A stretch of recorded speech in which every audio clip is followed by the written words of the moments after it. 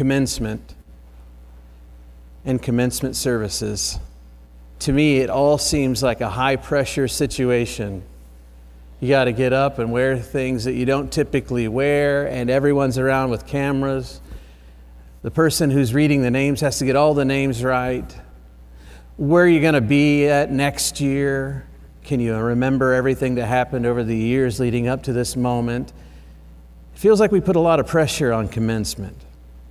I know we put a lot of pressure on commencement speakers. It's certainly a genre these days to bring in somebody who's notable, perhaps successful. And if you're a major university, sometimes they get paid more than my whole annual salary for this one speech. And I guess it matters because it's this one speech that we pretend is going to shape the lives of the young.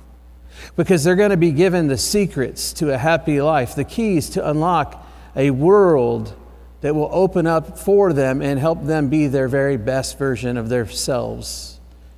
At least that's how it appears when I go through the litany of annual commencement speeches that find themselves on the internet.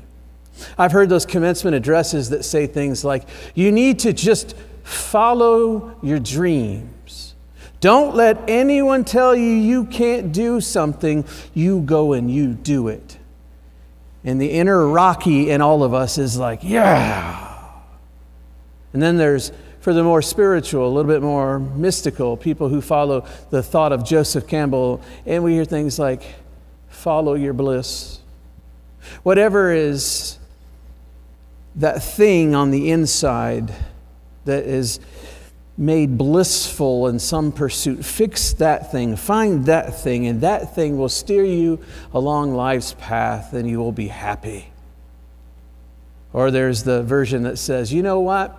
Here's the truth that I'm going to tell you. Not everyone here can do everything as long as they put their mind to it. That's a lie. I think that is a lie, by the way. Like some of you will never be able to dunk a basketball. And not all of you are going to be president of the United States. Roll up your sleeves and get to work. Do the work with your hands that no one's doing, and you might fall into this corner of the economy, this corner of society that no one else has found or no one else is taking up, and you may make loads of money, and they may make a television show about you. Happiness is just around the corner. My favorite comes from Neil Gaiman, the author and graphic novelist, who says this to the group of people listening. He says, make good art. I like that. I think it's good advice. I think it doesn't promise anything. And I think it's something worth doing in life. Because we're all creative, so make it good. Don't settle, but keep trying. Make good art. So what advice can I give the graduating class of 2023, their families, the wider congregation of Peachtree Christian Church, those listening, and anyone here who's, quite frankly, still able to remember their graduation? What can I say to you? Well, my mind, as noted, has been fixated on PBS legend Bob Ross. Each week we've been reflecting on a thing he said that's particularly interesting, and this week I thought about this quote that really does inspire, especially when you go to YouTube and you find this quote embedded in a song. He looks at the canvas, he looks at the camera, and just like Fred Rogers of PBS fame, they both had this interest in looking right into the camera and imagining that they were speaking to one person. And Bob Ross looks at the camera, looks at the canvas, and he goes, "This is your world. You're the creator. There is freedom on this canvas. Believe that you can do it, because you can do it." Isn't that inspiring? It's inspiring to be told by somebody who's successful that you have agency and ability To dare to be creative, because let's be honest, so many of us are afraid to try new things or to read new books or to reach. So many of us have things that we've wanted to do that we put in the back burner because it's not important for my day-to-day life, or I'll get to it another day. But here's someone saying, this is your world. You got freedom. Oh, and we love, our bodies tingle when we hear the words that we have freedom. Oh, freedom. And believe that you can do it. It's inspiring. Perhaps you can take that home and make something of it today, and that would be enough for a commencement. But I happen to be a pastor, and I happen to be a theologian, and so I'm plagued and haunted by questions like this. What is freedom anyway? Have you ever stopped to ask yourself, what is freedom? You ought to know second nature because you are Americans living in America, the land of the free, the home of the brave, our whole experiment with all of its beauty and genius and accidents and ugliness and the whole gamut of our history is said to be birthed on the call for freedom. Freedom from what? Do we remember in our collective consciousness? Do we have textbook memory and history pulled up just to talk about? Or is it something that we still historically stand quite a bit away from? I think so. Let me remind you at least of what freedom means here in the most bland and broad sense. It means that it's the end of the ancient regime. And in French, I'm going to try to, I don't really want to say it in French because I can't never do French. I'm sorry to those French speakers here, but it's like ancien regime. And it sounds like you got a baguette in your back of your throat and you're choking on it. Forgive me. The ancient regime, what is that? Well, in the old days, there were kings and queens and monarchs, and they had divine right to rule, you see. And you were born into your place. You might be a serf, or you might be a noble person, a person of aristocracy.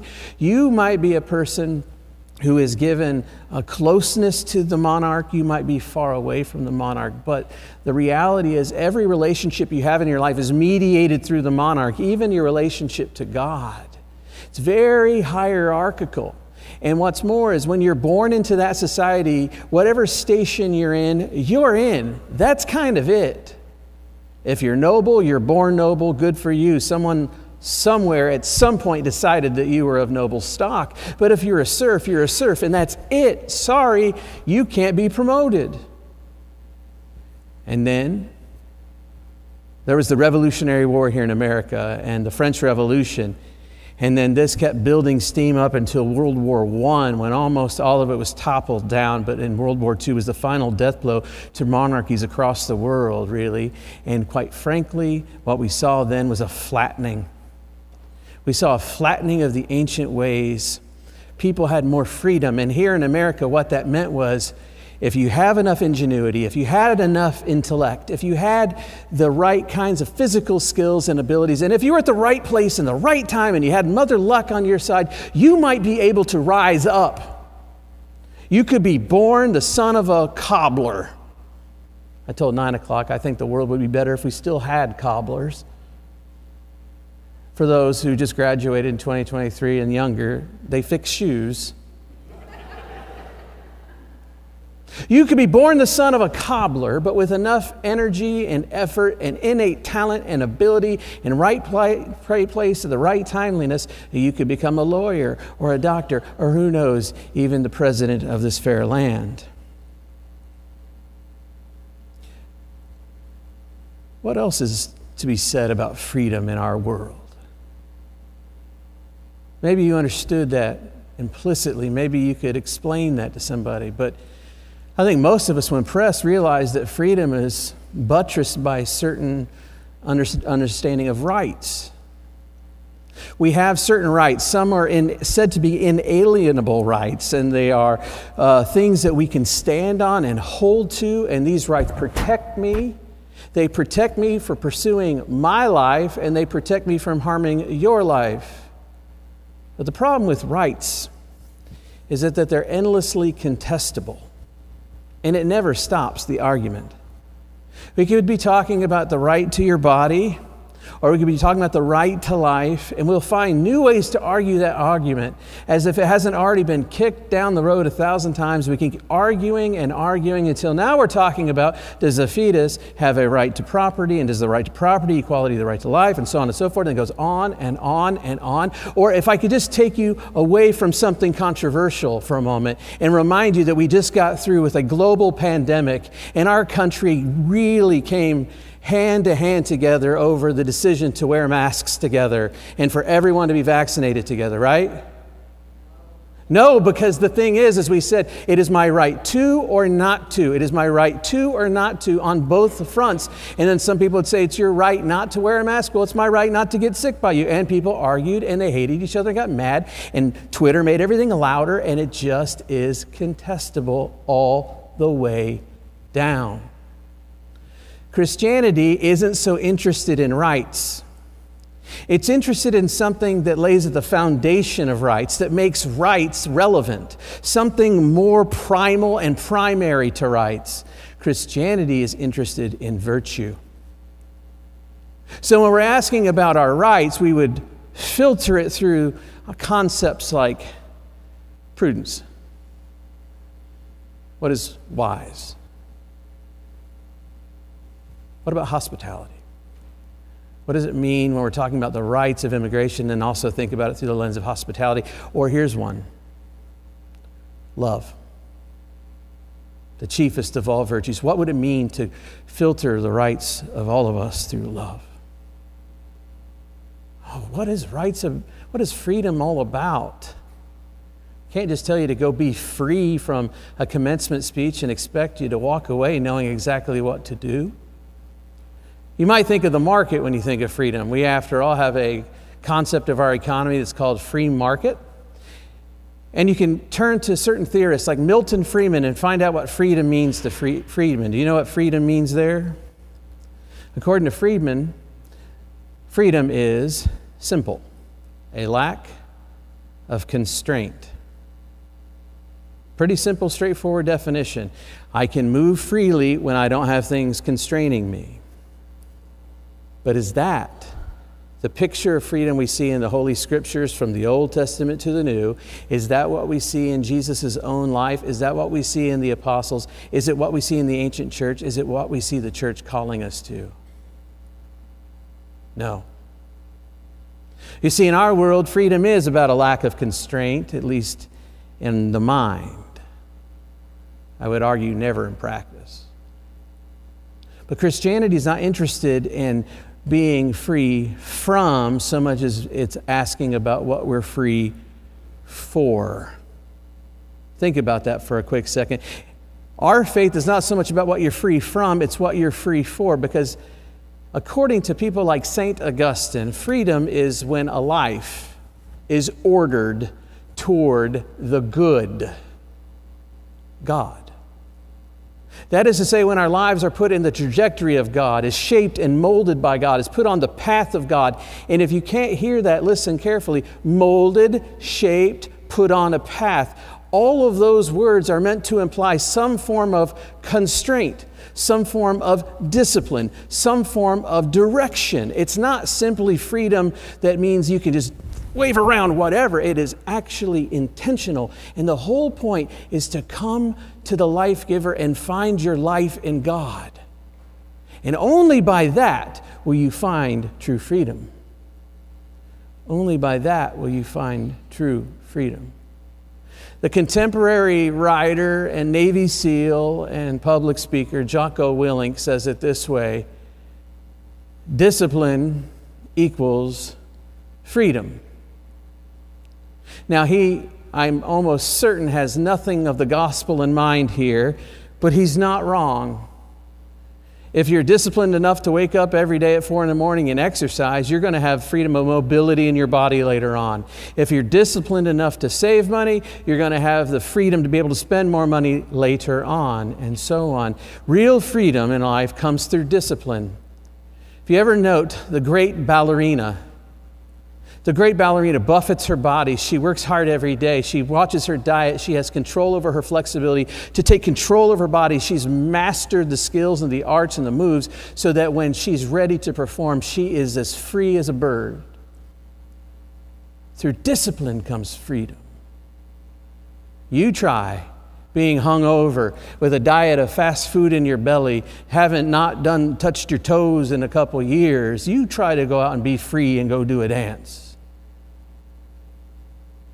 Real freedom comes through discipline, and that finds its home so well in our scriptures. Proverbs, as it was read, and not enough of you giggled, so I'm not sure you were listening.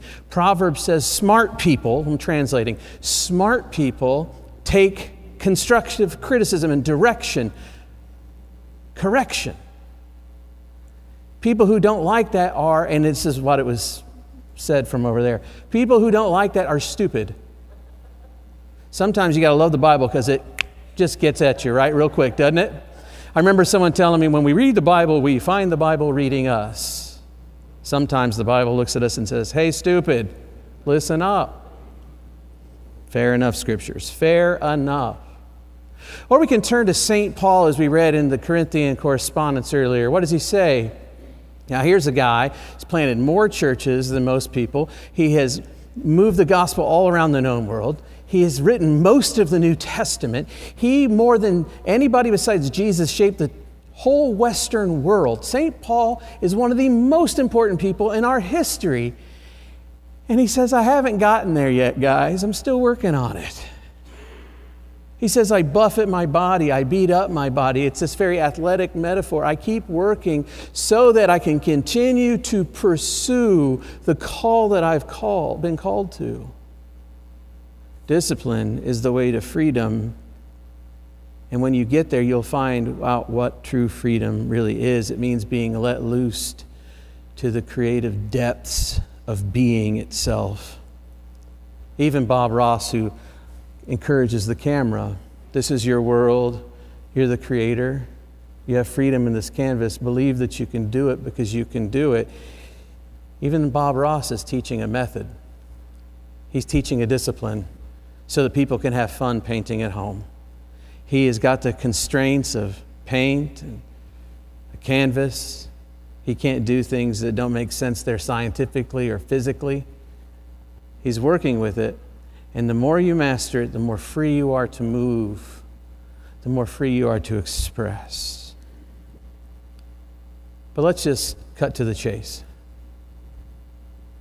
Our faith is founded upon Jesus Christ, God in flesh. Jesus, the second person of the Holy Trinity. Jesus, the Messiah or the Christ, the anointed one of God, the bringer of God's new ways into the world. Jesus, the great mirror and reflection of the divine to and for humanity. Jesus, fully human, fully God, takes on the fullness of human life to reveal more deeply what human life is meant for. Here's Jesus, full of freedom, knowing what lies ahead, and in freedom finds himself alone while his friends sleep as he just wants prayer because he's afraid. Your Savior was afraid for what he chose to do in freedom. Oh, and it wasn't just pain. Don't let people stop you with the notion of pain. It's not just the pain of crucifixion. It's the social estrangement of the crucifixion. It is the distancing and separation. It's the darkness. It's the bearing on of all the pain, of all the inner torment of humanity, of the brokenness of the world. It's taking all this on. And so he prays to his Father, can you make this pass for me? But your will be done, not my will be done. You see, Jesus was free because he practiced a discipline. This discipline put him ever close to the will and heart of God, and it made him live a certain way at a certain time for a purpose. And what's more is he not only found his vocation there, he describes the vocation of all humanity, because in true freedom, And true freedom, he gets to hand his life over for the life of the world. He gets to make things right. He gets to build the bridge between a broken world and an unbroken Creator.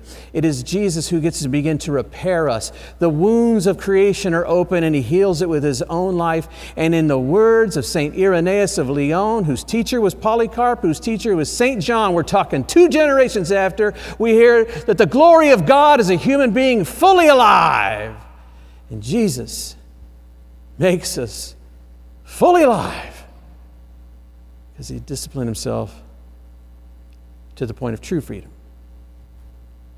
He disciplined himself by following the path of his Father so that no constraint would ever befall him, not even the constraint of death in the grave.